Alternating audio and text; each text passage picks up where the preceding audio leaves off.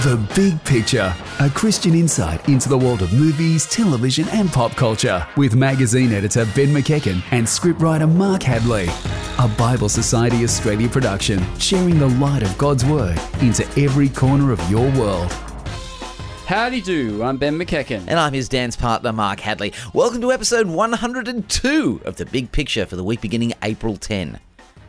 And coming up on today's show, Mark, is it possible to laugh at a sitcom about less abled people? We'll find out, and remake and reboots with Scarlett Johansson's Ghost in the Shell and the return of 70s cop show Chips. Chips is back. Chips is back. But Wow. Where's Sam? He's not back. Yeah, he's not back. Yes, Sam Robinson is usually here steering the ship on the good ship, Big Picture. But Sam is away on holidays. Occasionally, Mark, we like to give Sam, a day off here or there. He's earned it. Since he's not at the wheel, we'll be steering this show into an audio reef sometime soon.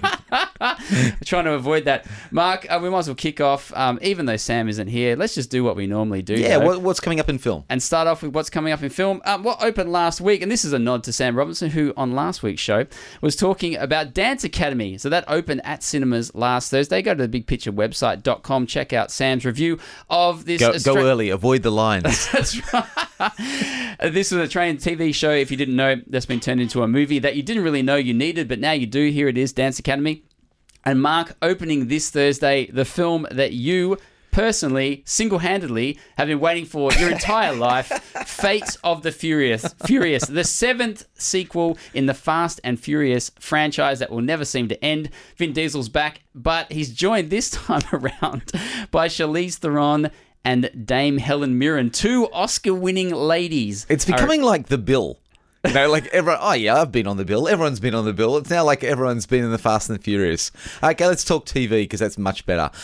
It's about playing catch up this week with Netflix. And since we're shortly featuring a hero with a disability in what our kids are watching segment this week, I thought I'd let you know about another couple of characters with different struggles. So, number one, TV, you'll see Marvel's Iron Fist. That kicked off on March 17. Now, it's the latest sort of Marvel TV series. So if you like that sort of action heroes sort of stuff, you'll find it.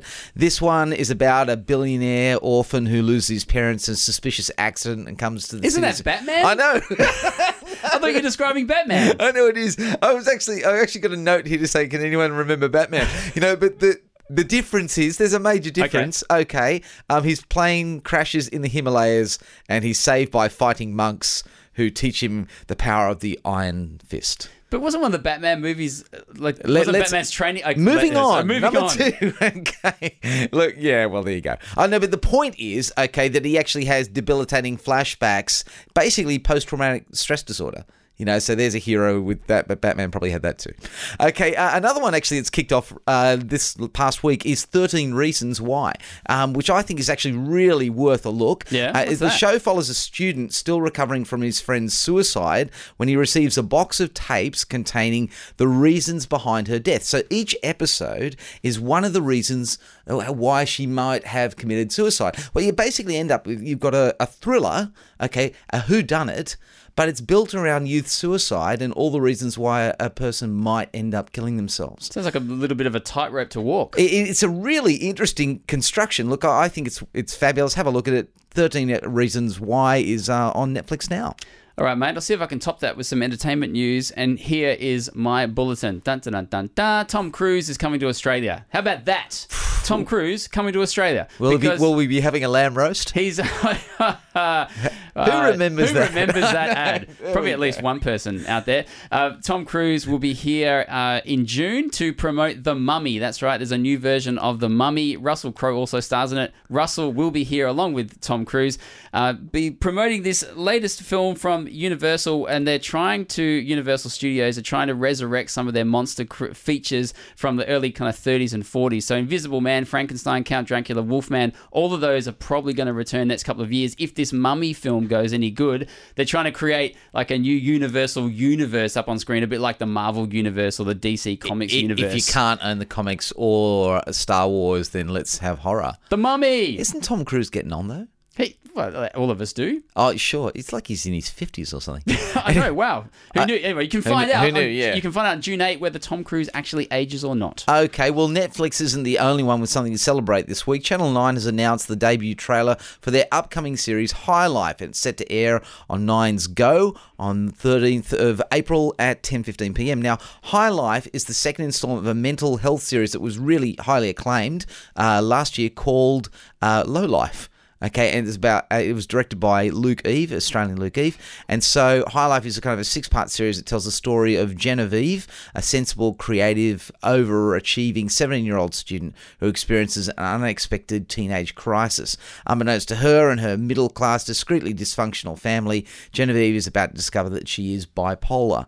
So, you might be getting a bit of a theme here. We actually have a lot of things about disability in the show this week, and we figure, this increasing awareness through the popular medium of popular culture, not a bad thing at all. We are about to talk about a very interesting new show in What Your Kids Are Watching called Speechless. It's about a differently abled young chap. In kind of that sort of vein, for True or False this week, Mark, I have a True or False that combines that and Tom Cruise into the one fact. So, Born on the 4th of July was a film that Tom Cruise was in the late 80s. His first Oscar nomination came for this role where he played a real-life guy called Ron Kovich, I think his name was. He was a Vietnam War hero, but then turned anti-war activist when he came back. He was wounded and paralyzed, was in a wheelchair, but went along fighting against war, pretty much, when he came back. Yeah, but so his war became a personal war against war. That is right. Now, this also led to some pretty significant moments for Tom Cruise having played this role. Which one of these is true? Did the real Ron give Tom Cruise his actual Bronze Star, which he was awarded for heroic service? Did he give that to Tom Cruise? That's one option. Wow. Did Cruise give a speech at the University of California to commemorate the freedom of speech protests in 1964? Did Tom Cruise do that? Or did Muhammad Ali declare Cruise a lifelong friend and brother in arms after seeing this film? Because Ali himself had refused to be inducted into the US Army and was immediately stripped of his heavyweight title in 1967 for doing so. So, out of all those things, which one is true? Did Ron Kovich give him, Tom Cruise, the Bronze Star? Did Cruise make a speech to commemorate the freedom of speech protest? Or did Muhammad Ali say, mate, you're my mate? Which one of those is true, Mark? We're going to find out after this coming review. We will. Now, film and TV have always been media that have aimed to push the boundaries of tolerance. From interracial couples to outrageous in-laws, the big and small screens have taught us that one of the greatest goals is to get along. A new sitcom is taking that attitude to the differently abled, as it follows the adventures of a family with a son with cerebral palsy as they settle into a new town. Speechless puts disability front and center, making a hero out of a boy who needs someone else to say his lines. But it also shows just how unhelpful it can be to celebrate every kind of difference. Let's go to school, shall we? Where's the wheelchair ramp? A garbage ramp? Not just a garbage ramp. No, it's a garbage and my son ramp. It's acceptable alternate access. Empty bag of manure. Trash or person? Go. It's trash. Are you trash? Are you a person? You're a person, Dr. Miller. Of course you're a person. Oh, doctor. Oi! Office! So I told that principal, I'm not staying anywhere that I'm not wanted. These people know who you are. What do you mean? They talked to some other school that you went off on. What, Lincoln? No. Woodbridge? No. El Medina? No. Whitman? Fountain Valley? Does the fact that this has taken so long tell you anything about your patterns? Okay, so this series follows the DeMeo family. Now, you basically got Mum, who's a kind of a take-charge British mother with a no-holds-barred attitude. That's played by Minnie Driver. Then you've got Dad, who's a fellow called Jimmy, who doesn't seem to care about what others think. Dylan, their athletic daughter. Ray is their middle child, who acts as the brains of the series. Kind of think Malcolm in the Middle. And their oldest son, JJ, a high schooler with cerebral palsy, who has a biting sense of humour. He can't speak, he's in a wheelchair, and part of the initial setup of the series is all about getting him a voice, which eventually becomes the school's gardener, who's kind of cool and black and so forth. Anyway, Maya moves the whole family into a new school. She's been moving them school to school, trying to find the perfect life, but the kids eventually force her to settle down into this one school where they all feel like they've got a place. Mate, this sounds like pretty dangerous territory for a family sitcom about the disabled. Exactly how dangerous is it? Well, I think the first thing you've got to know is that none of the jokes are about JJ. Okay, so if anything, they are steering a tricky line by making a funny show about disability, but they're not making any jokes about the disabled in doing it. In fact, rather, what they're joking about is all of the people and the way they relate to disability. So whether it be the school, or whether it be the local government, or whether it be the police, or whether it be his own family, that's what we find funny, the way that we treat these people. And I think that's really kind of healthy. Okay, so Speechless isn't just playing for laughs, right? But what is it about then? Is it about social awareness as well? Yeah. Look, how much we subtly make life difficult for the disabled. So there's really obvious things like, in the intro play out, then we basically had a hint towards the fact that there was no disabled ramp, or at least there was a ramp into the school, but it was also the one they took the garbage in and out of at the back. Okay, so long as you comply with conditions, you can actually sort of feel like you're disably aware of the disabled. Yes. But basically, we can also put people down in the process of doing that. And one of the greatest impacts on the disabled is not just the impact on them per se, but on their families. So here are a bunch of people under extreme stress trying to create as normal a life as possible for their children, and things are being made difficult for them in where they can park and what they can do and so forth.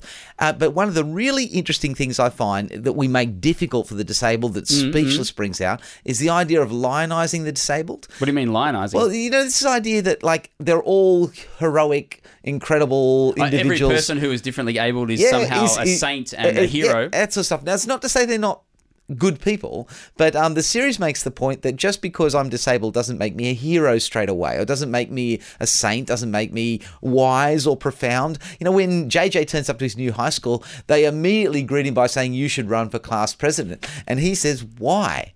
You don't even know me." And but you're so brave. Why? Because I'm in a wheelchair.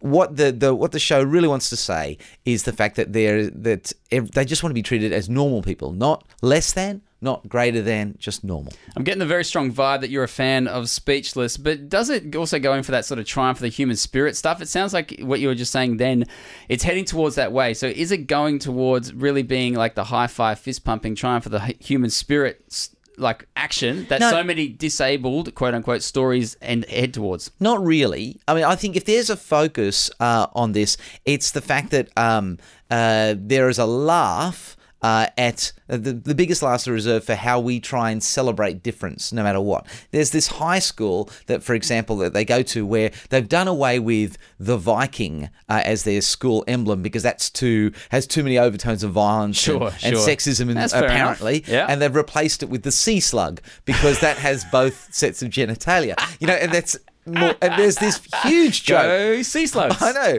There's this huge joke all the way through Speechless just about how politically correct both the disabled debate and, in fact, just society itself has become. That's really what's getting all the sharp prods in Speechless. That's what's actually making people speechless every now and again. They go, why are we doing this? Just because you think that this somehow looks good for the rest of society.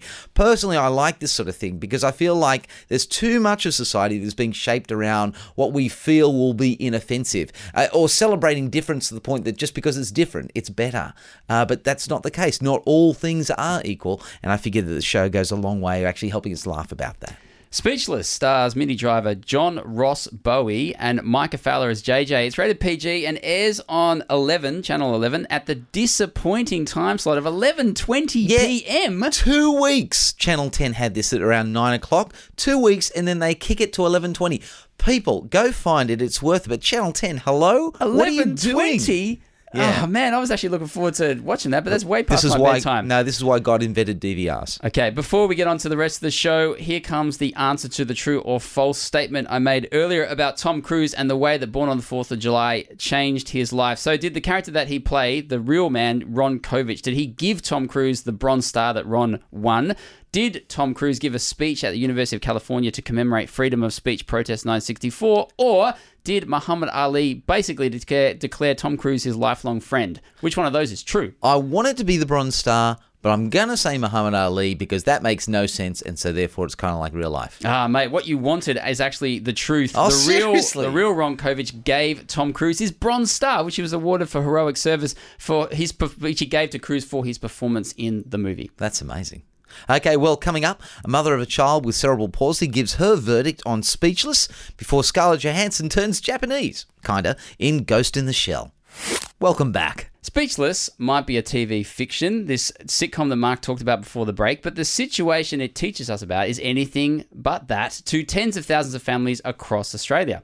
This week for Press Record, we decided to send Mark out to meet a real mum who's had to learn to see the highs as well as the lows of disability. Di tells Mark she might not be laughing, but she's certainly smiling about where her son's struggles have taken her. Di, thanks very much for talking to the big picture. Let's get a quick snapshot of your family situation. So you're a mum and you've got a son called Nick. Can you tell us a bit about him? Okay, so Nick is 20 and he has quite a significant disability. He has cerebral palsy. Spastic quadriplegia is the way it's described, in that it affects his whole body. He also is on the autism spectrum. Now, you know that we've been talking about Speechless, that new television series this week. This is not just a television series for you, this is life. Can you give us a picture of what your life is like with Nick's condition? Yes, I actually love the show Speechless. I think it's bringing a lot of issues into public view, which is terrific. One of the biggest challenges we face daily is dealing with people's perceptions of disability. And we struggle with frustrations on how people perceive us in public, I guess. It's not just how people perceive too. You've got some very physical, very real things. I mean, Nick is in a wheelchair. Yeah, that's true. And I guess too, just people's lack of consideration can sometimes be a huge challenge. So there are days when I'm feeling really worn out and tired from the caring role. Nick loves to be out in the community, so I try my best to take him to the shops and do things that he wants to do in the community. But just having people respond in a negative way while we're out and about can really ruin our day. Right. Now, the interesting thing is we're interviewing you at a church, but 6 years ago, this is the last sort of place you would have seen yourself. Can you help us understand that? Yeah, that's right. Yeah, so I became a Christian about 6 years ago, but I've honestly always believed in God, and He's always been, I guess, on my mind. But it was only my youngest son's curiosity after being enrolled in a Christian school, when he started asking questions, that made me realise I didn't know the answers. So I felt like a bit of a hypocrite not being able to answer him and enrolling him in a Christian school. So his questions brought me to church. His questions have been satisfied, but mine haven't now. I have more questions than ever and really enjoy being part of the church community and the family here. Can I delve a bit into your questions? Our experience with the disabled community, yours as well, is that sometimes, particularly amongst people who don't have a relationship with God, there can be a lot of frustration with the concept of God, even anger. Does that mean anything to you? Yeah, absolutely. So I was very angry. I used to describe myself as walking around in a constant state of road rage prior to becoming a Christian and a regular churchgoer. I didn't ask God why me, but I was angry at God. I think I was angry that I felt He contributed to the lack of quality of life for my son. He was responsible for restricting our choices as a family because of my son's disability. I think I put the burden of ownership of my son's disability onto him, and I was angry for that and frustrated, and I just got no answers. What changed that? Coming to church, really getting to know Jesus and understanding more of what the Bible teaches. So you see God differently now, not as the inflictor of pain and suffering? Not at all, no. He's definitely my saviour now. I do take all my worries and concerns to Him. I honestly cannot comprehend where I would be now if I didn't have Jesus in my life. Unfortunately, I'm the only one in my family who is a Christian, but my husband can see a change in me.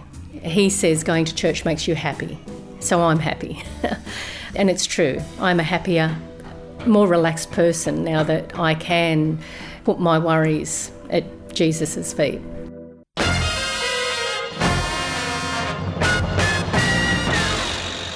Have you seen The Matrix? Well, then you've already seen the best parts of one of the most famous examples of Japanese animation, Ghost in the Shell. The Matrix ripped off some of Ghost in the Shell's visuals and concepts, and now Hollywood has entirely remade that classic Japanese animation as a live-action feature with Scarlett Johansson, a sci-fi adventure about what it means to be human. I saw someone down there. He wasn't human. He's a known terrorist, and he's killed again. They didn't just kill them. They hacked into their minds. He's everywhere and nowhere. I will find him. And I will kill him. Ghost in the Shell set in some kind of near future in the, not in the near future. Sometime stone's throw away from sometime soon. I think a world like Blade Runner meets Back to the Future Part 2, bit of Fifth Element chucked in there as well. Scarlett Johansson is Major, the first successful example of a human brain implanted into a cyborg's body. So you've got human brain into a robot body. And she's almost this super weapon on the hunt with a posse of other kind of super weapon cyber-enhanced people on the hunt for a super hacker who's played by Michael Pitt, who I think is best known to audiences at the moment for his work in the first few series of Boardwalk Empire. That is basically Ghost in the Shell in a nutshell, Mark. And for anyone who hasn't seen the original, all of that might come as a bit of a surprise. This was originally a manga comic, and then it made it to an anime. Does it make the transition to mainstream Hollywood feature? For anyone who doesn't know, manga is Japanese comic books, anime is Japanese animation. Does it make the transition? Well, look, I actually think it benefits if you haven't seen the original, and as a full confession, I only watched the original Ghost in the Shell, which came out in 1995. I watched it about 3 days before I saw the Scarlett Johansson version. I thought I'd better do my homework. I preferred the original, like usually happens when you get to a remake territory, but I think it does benefit more, this Scarlett Johansson version, if you haven't seen the original, because some of the concepts, the ideas in it will hit you between the eyes, and I think will stick with you a bit longer if you haven't got anything to compare it with, if you haven't seen where it comes through. So the transition, I think, is actually not so bad, given we're talking about a westernized version of Eastern philosophies. The 3D effects in this film are great. It's visually beautiful. It's not as sleazy either as you might expect. If you've seen any posters of Ghost in the Shell, you've seen Scarlett Johansson in these like body-hugging lycra suits that basically look like she's not wearing much at all. But the big disappointment for me is it's pretty much surface deep. It's got huge ideas, but pretty much executed in a one-dimensional fashion, I found. Well, you mentioned in the lead-up, as you're just discussing, that she's supported by a team full of cybernetically augmented I think that's people. Cyber-enhanced, Cyber-enhanced, okay. But in a society that sort of embraces that sort of thing, what does that look like? How does that come across as a philosophy?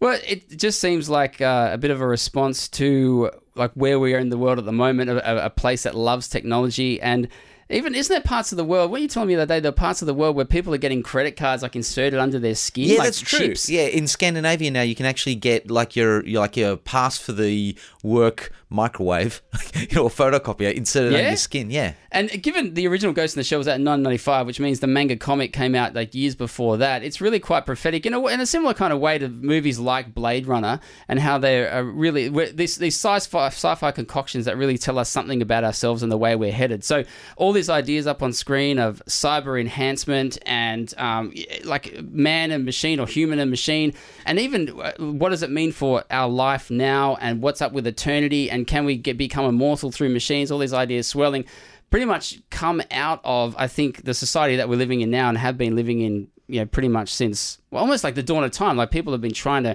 create things and develop things over and over and over, and often to this end of basically trying to almost fend off your own mortality. Okay, so this, you're saying that Ghost in the Shell actually says something fundamental about being human, and that is we're trying to not die, or? Yeah, I think so. It comes to a finer point than that, Mark. So yeah, all these ideas swirl around in it, and again, the most disappointing thing for me about Ghost in the Shell is that it doesn't. As soon as these big ideas come up, I found it retreated from them pretty much as quickly as it could. So often, this character of Major, played by Scarlett Johansson, is wondering, what does it mean to be human? I've only got a brain. I don't have a body. What's going on?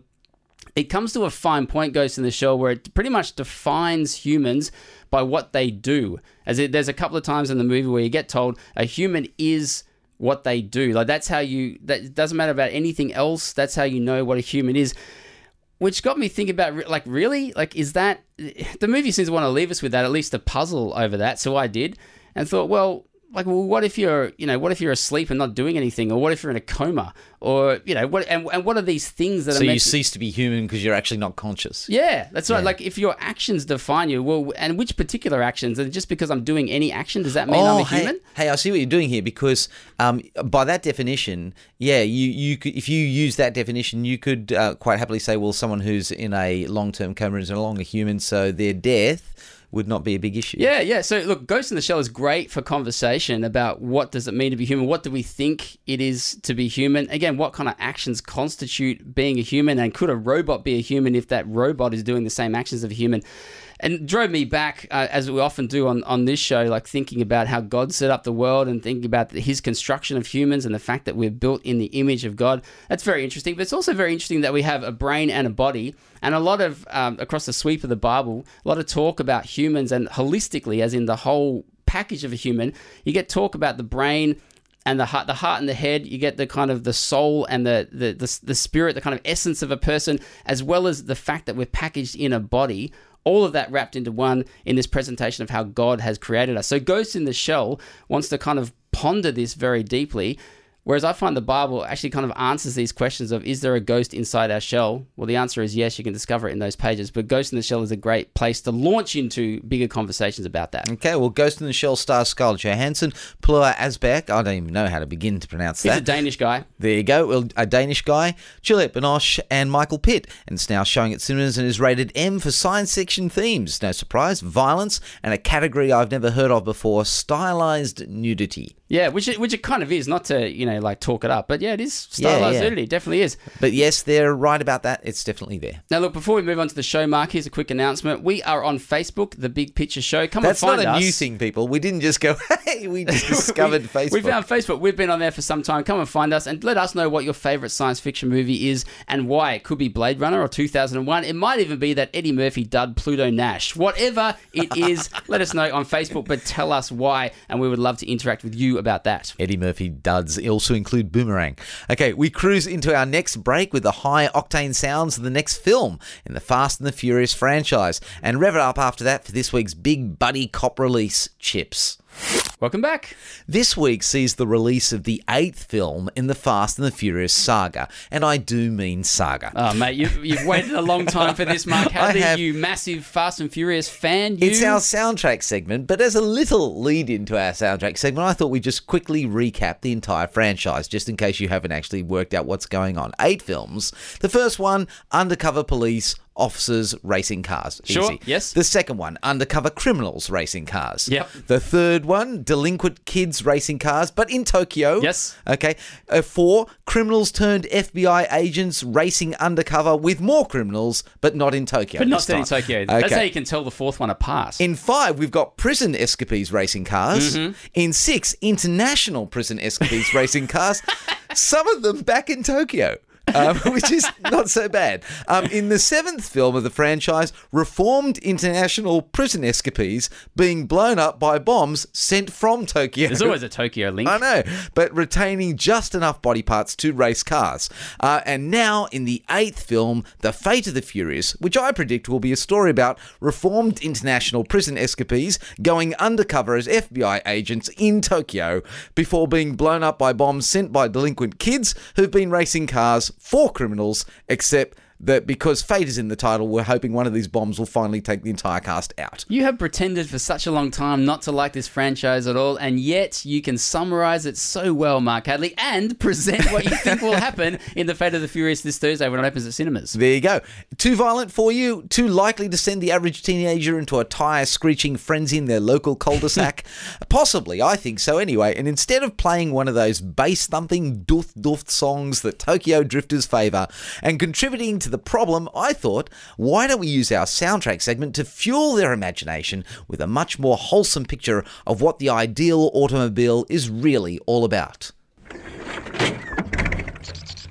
What if funny noise it's making. Well, she's only talking. Talking? Yes, all engines talk to you, especially when you get to know them. What's it saying? She's saying... Chitty, chitty, chitty, chitty. Bang, bang! Chitty, chitty, chitty, chitty, bang, bang. Chitty, chitty, bang, bang! Chitty, bang, bang, chitty, chitty, bang, bang. Chitty, bang, bang, chitty, chitty, bang, bang. Chitty, bang, bang, chitty, chitty, bang, bang. Oh, you, pretty chitty, bang, bang, chitty, chitty, bang, bang. We love you. And in chitty, chitty, bang, bang, chitty, chitty, bang, bang. What we'll do, near, far, in a motor car. Oh, what a happy time we'll spend. Bang, bang, chitty, chitty, bang, bang. Our fine four-fender friend. Bang, bang, chitty, chitty, bang, bang. Our fine four-fender friend. It's a much better name than Panther. Right, who's for a spin? Truly? Rather. Let's go for a picnic. A picnic? By the seaside. All right, hop in. Drive, Daddy, drive. Well, you've got to say please to Chitty first. Please. Oh, you, pretty chitty bang bang, chitty chitty bang bang, we love you. And our pretty chitty bang bang, chitty chitty bang bang loves us too. High, low, anywhere we go, on chitty chitty we depend. Bang bang, chitty chitty bang bang, our fine four-fender friend. Bang bang, chitty chitty bang bang, our fine four-fender friend. You're uncategorical. A fuel-burning oracle. A phantasmagorical. Now, wouldn't it be much, much better if, in fact, The Fast and the Furious introduced Chitty Chitty Bang Bang as a sort of a side character? I can't believe in 8 films they haven't introduced Chitty Chitty Bang Bang. And blown it up. Or Tokyo Drifting with Chitty Chitty Bang Bang. Tokyo Chitty For Chitty. those people who don't know, Chitty Chitty Bang Bang was written by the Sherman Brothers, the pair who wrote more motion picture musical songs than any other songwriting team in film history. But isn't it based on a novel written by Ian Fleming, the guy who created James Bond? Thanks for stealing my thunder. Yes, these guys actually based it on, or the musical was based on the Ian Fleming novel. A man who also knew how to drive fast, but remained a gentleman while doing so. Chitty bang bang, chitty bang bang, chitty chitty bang bang, fine four-fender, chitty chitty bang.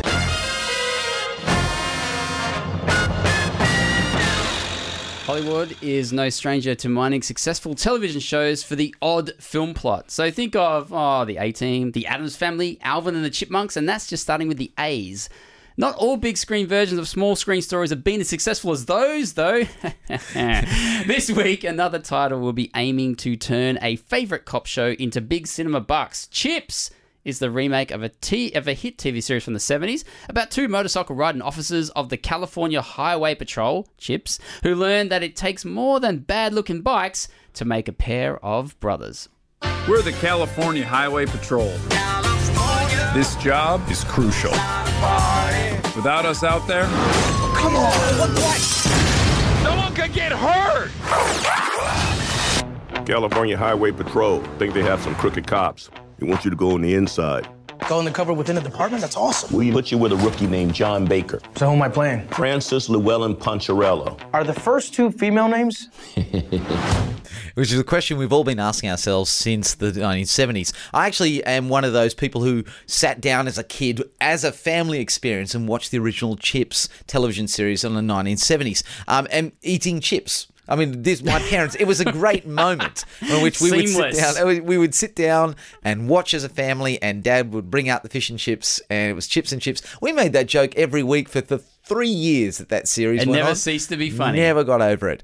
Anyway, and so I went to the preview the other night, and what did they give us? Chips. Oh. Like, we're going to sit down and give us... Thankfully. I wish Dad had been there. Anyway, so this version of Chips introduces Ponch, by Michael Penner, as an undercover FBI agent. They got that from The Fast and the Furious, basically. Yeah. Who joins the Highway Patrol to uncover dirty cops who've been heisting armoured cars. Dax Shepard, who incidentally also wrote and directed the film, stars as his partner, John. It's way less interesting than Poncherello. Yeah, He's John. got the boringest name around. But they were Ponch, kind of like Straight Man and Funny Man in the original TV series. They kind of reversed that. John's more of the funny guy who happens to be a former extreme sports bike rider who sort of smashed his body up in a zillion different ways and is hoping for a new career in the police force to save his marriage. Look, it is just funny enough to transition from that old classic into a new film. But how does it really compare, Mark, with your childhood memories of eating chips around the TV every week with your family watching chips? How does it compare with the TV show? I think the first thing that's pretty obvious for people who might remember the Chips series is it was a drama and this is a comedy. Okay, so are they mocking Chips? They're having a real laugh over the fact they're pointing out some of the more obvious things, like that these guys wear the stupidest uniforms ever, and they're brown and they look like UPS drivers, and it's just that sort of thing. But look, I feel like one of the other big things that people should know is that Chips was a really wholesome series about cops doing the right thing and being a bit funny, but also saving the day. And this is full of basically a lot of bad language, some really unavoidable sex jokes, and some sexual content that's just unhelpful. Right, okay. Right. Yeah. So as you expect in a lot of adult comedies these days. And so it's a pity because the funny thing is that none of these things actually add to the comedy. If they trimmed out some of the language, the film is rated MA15+. If they trimmed out some of the language, if they changed a few of there's some full frontal nudity, if they just dropped that out, they would have been at M, and that pretty much would have put it in the ballpark for most comedies at the moment. Okay, now what's actually going on in Chips? Do we actually get some great, deep, chewing over issues like you might have done, say, in the drama in the 70s? It's a comedy cop drama up on screens. What's going on in it? It's not just being played for laughs. That's one of the interesting things about Chips. This film has a couple of really deep threads going through it. So one of them is the villain is actually involved in what he's doing. He's being the bad guy to try and save his son from addiction to drugs. He wants to just get him out. And doing bad things for good reasons. Yeah, but in essence, there's like more depth than you'd expect to the villain. This sort of cardboard cutout bad guys doing bad things sort of thing. Is the movie trying to justify his behaviour? It is in one respect. You actually start to feel like it's trying to make you feel for him as to why he's doing it. The other thing is there's this whole brotherhood thing that's going on that I think is probably the best thing in the film. Like, again, I fall short of recommending this film, but if you find yourself watching it, this is one of the interesting things about it. That we're in this age in which for guys to have any physical contact with each other on screen or in life, it's almost being interpreted as a sign of latent homosexuality or gayness, in general. It's usually made a subject of jokes in most movies like this. Yeah, exactly. And in this film, they actually take a real laugh at those people, particularly Ponch in this case, who can't handle the fact that a guy without a shirt might give them a hug.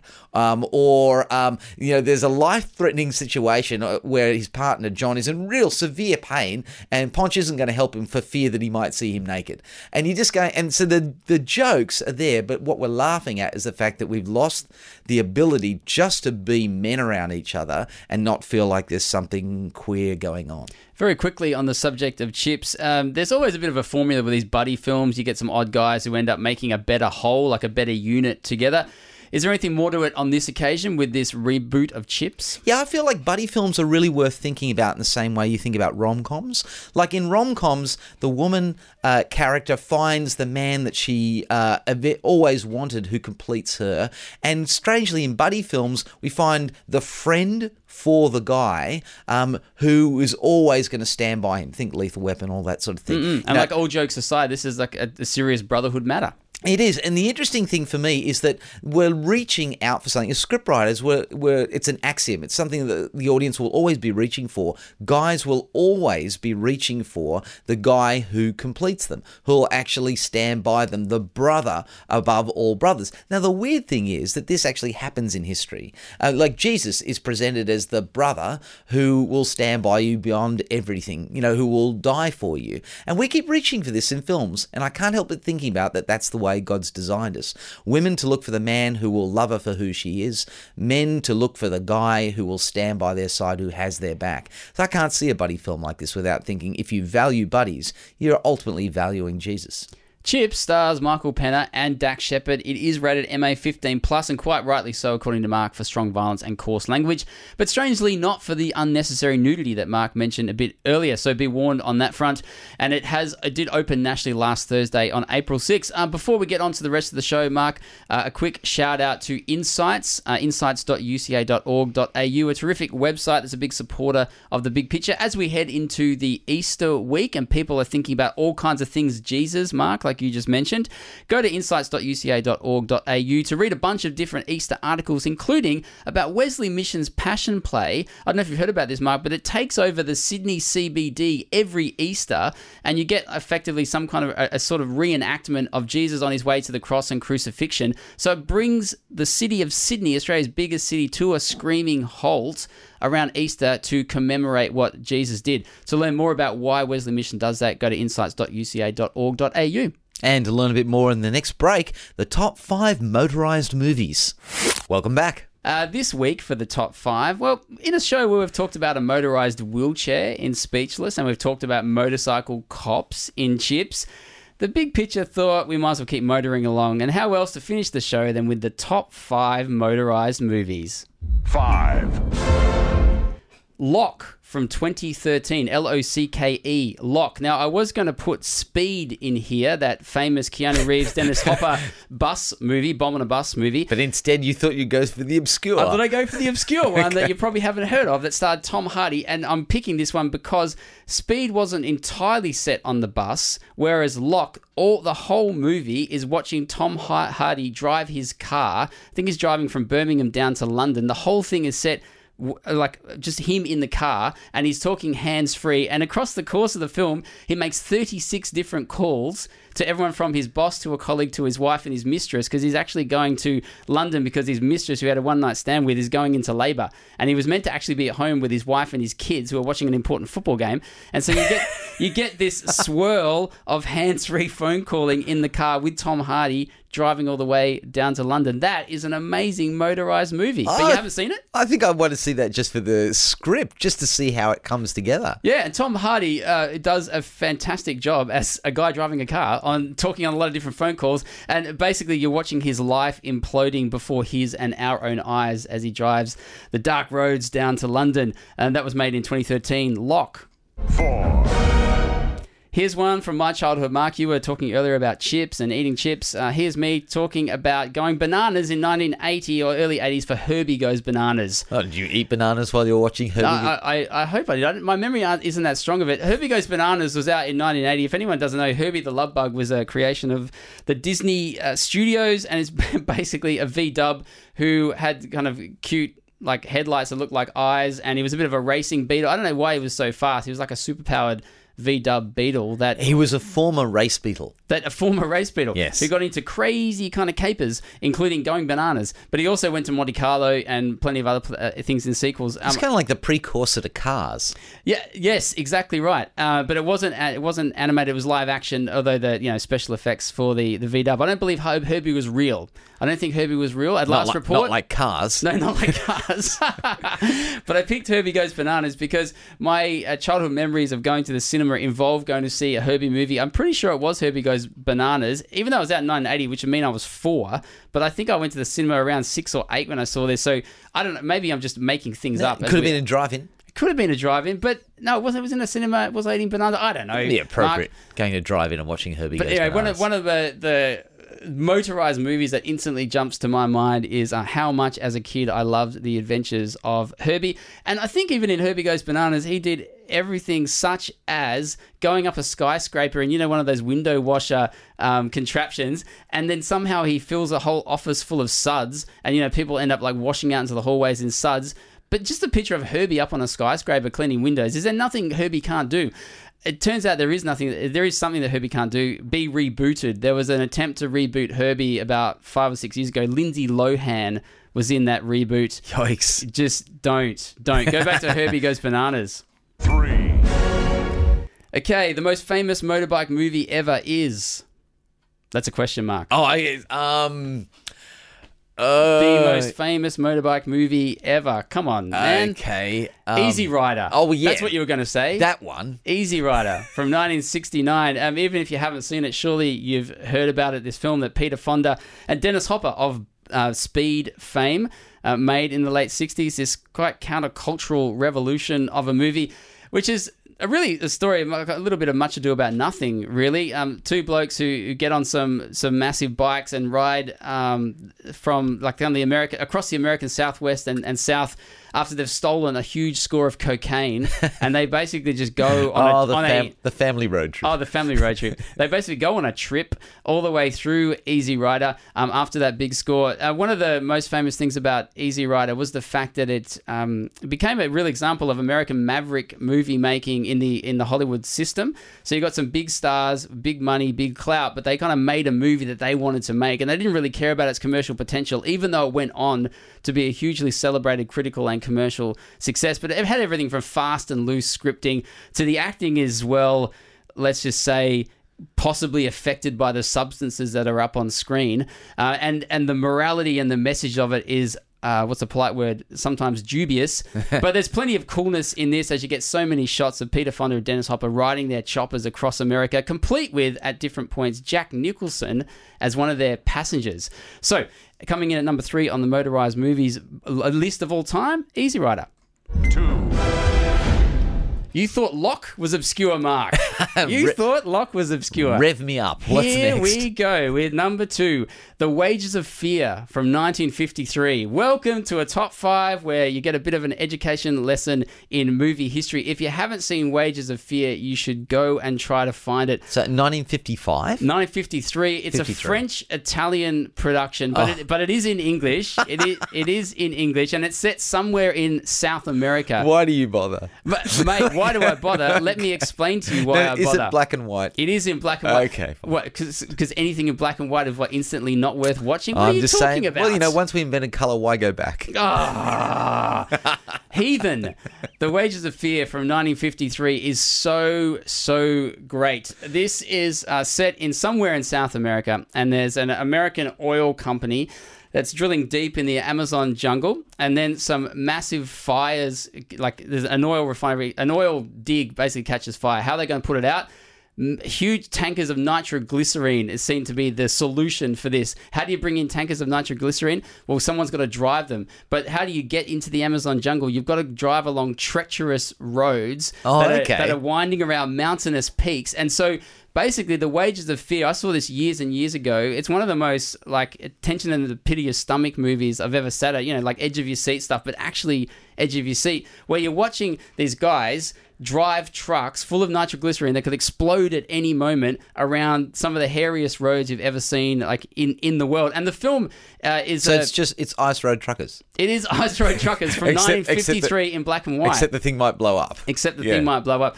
It's a very famous American film critic called Pauline Kael, who was massive in the 70s. She called this an existential thriller because it's basically about humanity's fear of being blown up at any moment. So that could be by government or corporation who are in control of the little guy. But it's also a film about the rich versus the poor, because the guys who are driving the trucks basically take the job because there is no other job that they can take, or that they see that they can take. And so they've got to basically take a job that could lead to them dying. Oh, maybe Lindsay Lohan will remake it. I hope not. The Wages of Fear, 1953. Number 2. 1.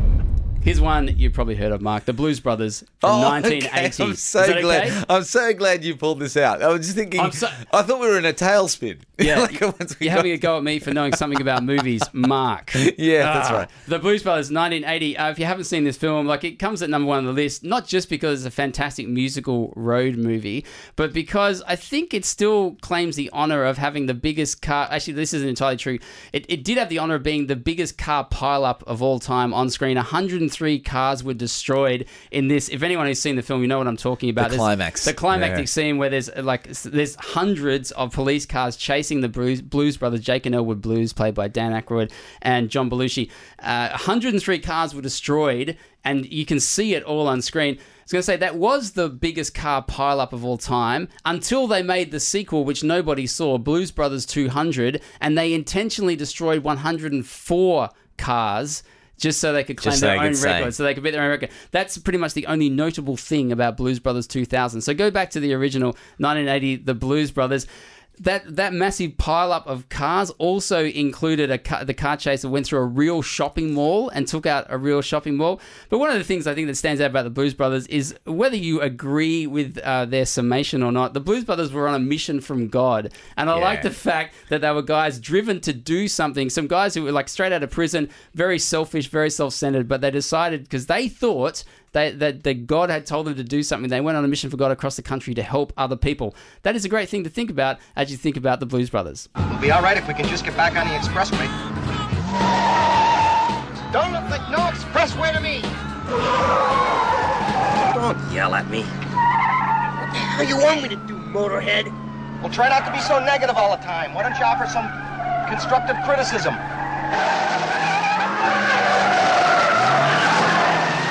You got us into this parking lot, pal. Now you get us out. You want out of this parking lot?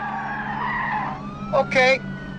How can you top the Blues Brothers? Well, we'll start with next week. The Night Manager, spies on the small screen you should see. Also on next week's show's new movie called Last Days in the Desert. It has Jesus and Satan played by the same actor. Controversial. And speaking of controversial, new drama Denial focuses on a guy who says the Holocaust did not happen. Next week, I'm going to remain Ben McKecken. And I'll still be Mark Hadley.